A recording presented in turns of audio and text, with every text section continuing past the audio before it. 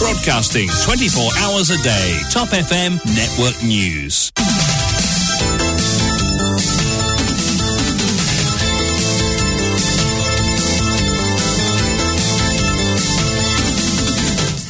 Vous écoutez Top FM, il est midi, Vishwani au micro. Au sommaire de cette édition, PNQ, Sudesh Kalichun devra répondre si son ministère a autorisé l'importation de 22 millions de papiers à rouler le 14 mars dernier. Alors que les débats démarreront sur le Dangerous Drugs Amendment Bill au Parlement ce jeudi, il prévoit qu'une personne soupçonnée d'avoir commis un délit de drogue pour sa consommation personnelle ne fera pas automatiquement l'objet de poursuites. Parallèlement, arrêté tôt ce matin pour un mouvement de protestation jugé illégal devant la Government House, les membres des associations Enfants Zion et collectif La Voix Rasta comparaissent en cours aujourd'hui. Également dans l'actualité, ce cas qui interpelle Sahil Person, 21 ans, meurt dans l'incendie de sa voiture. Sa mère soupçonne un acte prémédité. Alors que l'annonce du départ du DPP en congé pré-retraite soulève une question, qu'adviendra-t-il du dossier brûlant sur le meurtre de Supramania Kisnen? Sur Top FM cet après-midi, à ne pas rater notre interview grand format, Michael Jean lui reçoit Maître Gavin Glover. Et triste anniversaire pour les Chagossiens ce 3 novembre. Hommage à ceux qui sont morts dans le chagrin et d'autres qui ont laissé la vie en mer, regrette Olivier Bancoult. À l'étranger, climat, l'Europe se réchauffe plus vite que le reste de la planète, avertit l'ONU.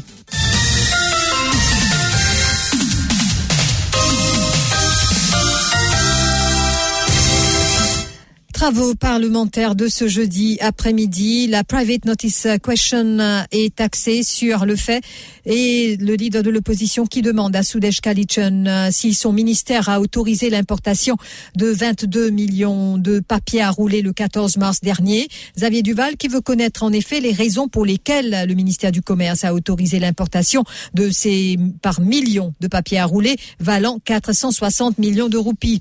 Et il faut savoir pendant ce temps que le Dangerous Drugs Amendment Bill est à l'agenda aujourd'hui. C'est la toute première fois que depuis la publication du rapport de la commission d'enquête sur la drogue que la Dangerous Drugs Act sera amendé. Le projet de loi contenant les amendements prévus a été présenté en première lecture à l'Assemblée nationale la semaine dernière par le ministre Jagat Pal.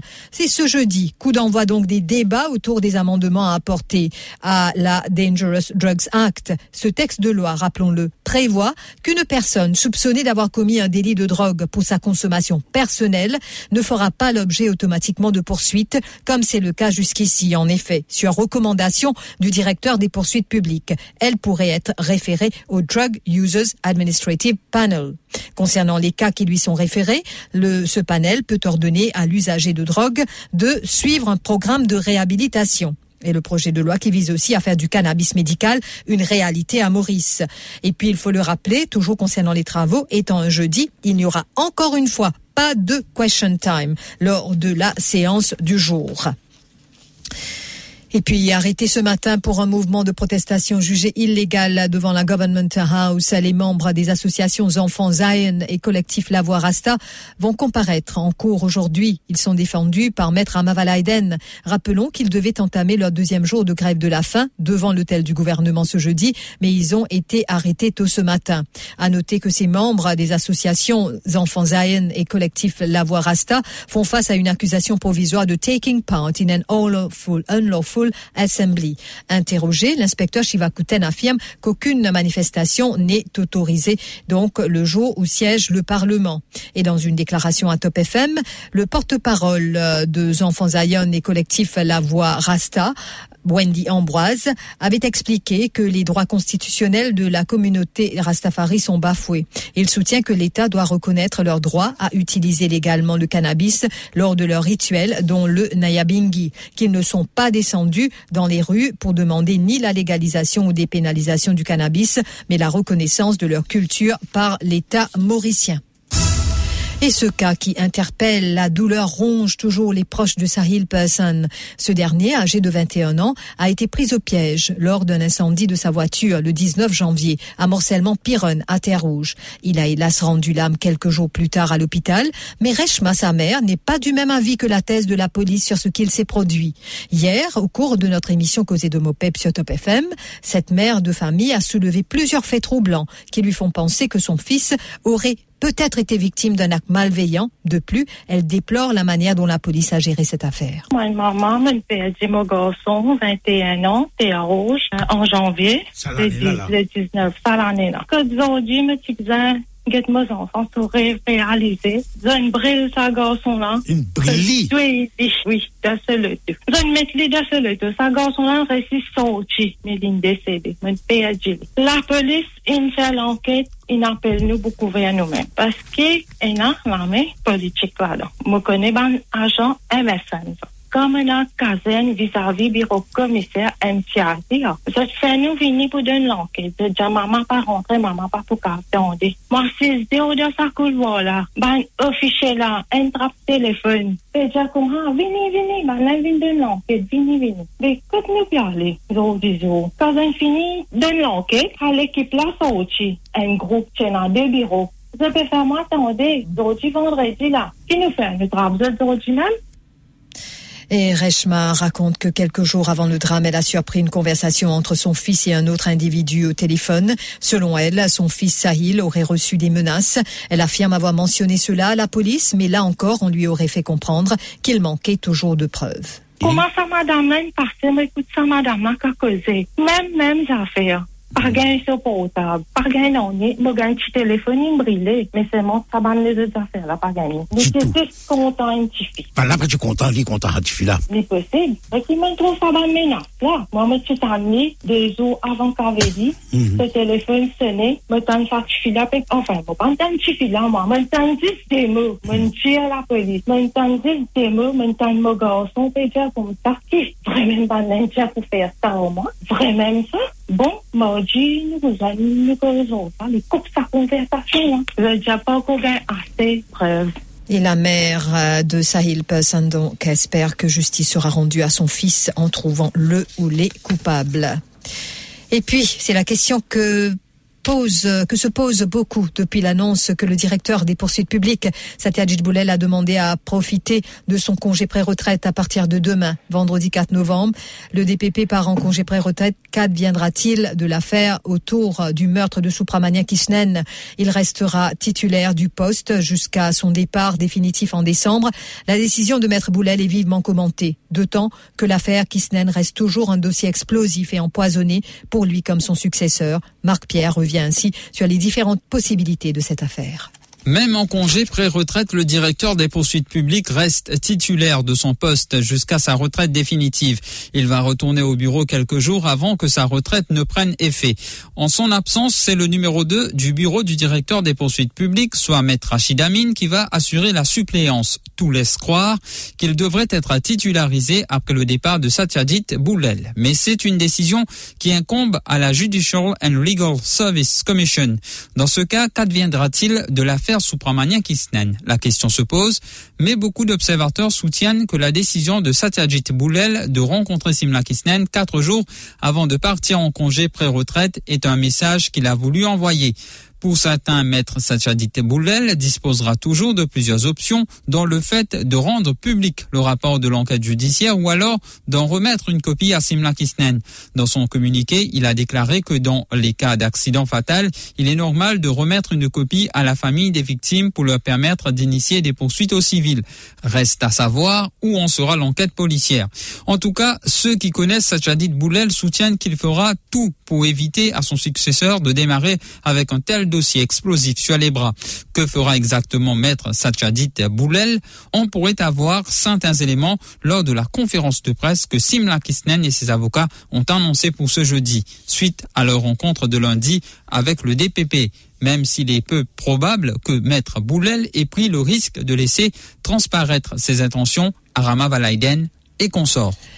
La pétition électorale déposée par Kader Sayed Hossein, le candidat battu aux élections générales de 2019, entendue devant la Cour suprême aujourd'hui. Sa pétition qui vise à contester l'élection de Gilbert Babli. Notons que lors de la dernière audience, Maître Souraya Garibou, Assistant Solicitor General, qui représente le commissaire électoral, et le Returning Officer avaient réclamé le rejet de la pétition électorale. Cela après que l'exercice d'inspection des documents utilisés lors du dépouillement ait révélé qu'il n'y a aucune anomalie entre les calculs effectués et le nombre de voix attribué à Gilbert Babli et Kader Sayed Hossein. Maître Garibou avait aussi déclaré qu'elle allait présenter un affidavit en cours. Cependant, Maître Gavin Glover, l'avocat du pétitionnaire, Kader Sayed Hossein, dans ses arguments, a fermement objecté à cette démarche. Il a déclaré qu'un affidavit ne peut être présenté à ce stade de l'affaire. Ainsi, une décision sur cette objection sera prononcée par les juges aujourd'hui. Et ne ratez pas notre interview grand format cet après-midi sur Top FM à partir de 17h30. Michael Jean-Louis reçoit Maître Gavin Glover, justement, dans l'émission. L'avocat abordera l'avenir du Mauritius Turf Club, dont il est le nouveau président, mais il sera aussi question des divers sujets d'actualité, notamment les retombées des pétitions électorales, le Law Practitioners Disciplinary Proceedings Bill, le récent bras de fer entre l'Attorney General et le DPP, les critiques contre la police et les demandes de réforme pour une justice plus rapide. Rendez-vous à partir de 17h30 sur Top FM. Et aujourd'hui, journée commémorative pour les Chagossiens qui ont été déracinés et déportés de leurs îles natales. Et donc, en ce 3 novembre, une cérémonie se tient en ce moment au Quai C. Et dans son discours, le Premier ministre a rappelé l'implication de Feu Sahanirou Jagnat dans la lutte de la cause chagossienne. Et je vous rappelle donc concernant cette journée, elle marque le déracinement de ce peuple. Et Olivier Bancoult, leader du groupe Réfugiés Chagos, a fait ressortir qu'ils continueront à se battre car c'est leur droit fondamental de vivre sur leur terre natale. Il y a un jour vraiment historique quand nous commémorons ça, à tous nos bonnes parents qui finissent enterrés dans l'île Sagos, et en même temps à tout le monde qui nous aide depuis l'école dans l'île. Parce qu'en ville Maurice, nos combats restent toujours nos combats, parce qu'avant tout, c'est nos droits fondamentaux, pareil que tout être humain, le droit de vivre là, nous la terre quand nous finissons. Et ça que nous revendiquons, nous continuer là jusqu'à les jours arriver quand nous sommes capables de retourner vivre dans nos îles. Nous avons dit que ça va être un moment difficile là, et ça dit avec surtout l'adaptation, c'est pas si facile pour aucun Sagosien, parce que la façon dont je vais vivre au Sagos, comparé à l'île Maurice, c'est vraiment différent. Et c'est ça qui m'a fait nous imaginer ça, dans l'épisode là, un épisode vraiment très noir qui ne va pas oublier. C'est vraiment pas facile au commencement, et c'est ça qui beaucoup de monde là, ça grain aussi. L'info sur Top FM, c'est complet, factuel et crédible. Top FM, écoutez la différence. Top FM, Mauritius.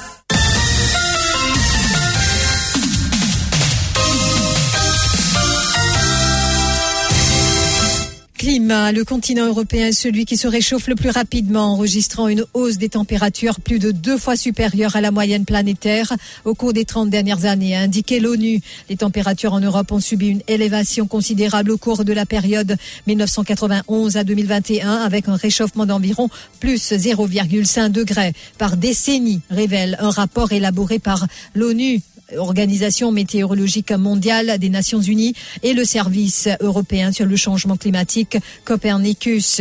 En conséquence du rapide réchauffement en Europe, les glaciers alpins ont perdu 30 mètres d'épaisseur entre 1997 et 2021. Autre conséquence, la calotte glaciaire du Groenland fond progressivement et contribuant à accélérer l'élévation du niveau de la mer. Au cours de l'été 2021, le Groenland a pour la première fois enregistré de la pluie à son point le plus élevé, la station Summit. En Grèce, les 2 naufrages survenus lundi et mardi en mer Égée ont fait jusqu'ici au moins 14 morts, tandis que plus d'une 50aine de personnes sont présumées portées disparues selon les gardes-côtes. 13 corps ont été repêchés par les patrouilleurs de la police portuaire et où un voilier a coulé à l'aube avec 68 personnes à bord. Et puis, le président brésilien Jair Bolsonaro a demandé à ses partisans de débloquer les routes tout en soutenant, je cite, les manifestations qu'il considère légitimes qui se sont multipliées après sa défaite au second tour de la présidentielle qui a vu la victoire de Lula. 3 jours après l'élection, donc, les partisans de Bolsonaro refusent de reconnaître la défaite de leur candidat. Des milliers de personnes en jaune et vert ont réclamé une intervention de l'armée pour que Jair Bolsonaro reste au pouvoir. Le rappel des titres.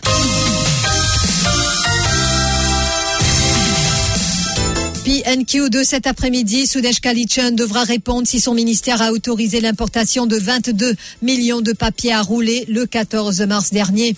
Alors que les débats démarreront sur le Dangerous Drugs Amendment Bill au Parlement ce jeudi, il prévoit qu'une personne soupçonnée d'avoir commis un délit de drogue pour sa consommation personnelle ne fera pas automatiquement l'objet de poursuites. Parallèlement, arrêté tôt ce matin pour un mouvement de protestation jugé illégal devant la Government House, les membres des associations Enfants Zion et collectif La Voix Rasta comparaissent en cours aujourd'hui.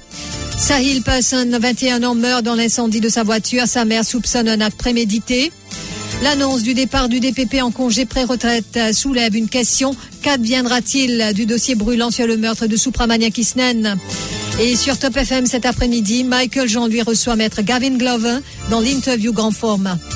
Et puis triste anniversaire pour les Chagossiens ce 3 novembre. Hommage à ceux qui sont morts dans le chagrin et d'autres qui ont laissé la vie en mer, regrette Olivier Bancoult. À l'étranger, dossier climat, l'Europe se réchauffe plus vite que le reste de la planète, avertit l'ONU. Merci d'avoir suivi ce journal. Music Mirchi, c'est tout de suite avec Sonia. À 13h, Vishwani, merci beaucoup.